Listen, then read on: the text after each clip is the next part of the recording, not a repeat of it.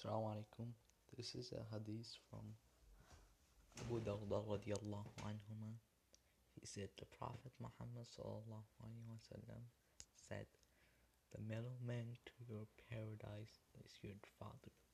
So everyone who are listening, please respect your father and always be kind to them. Assalamualaikum.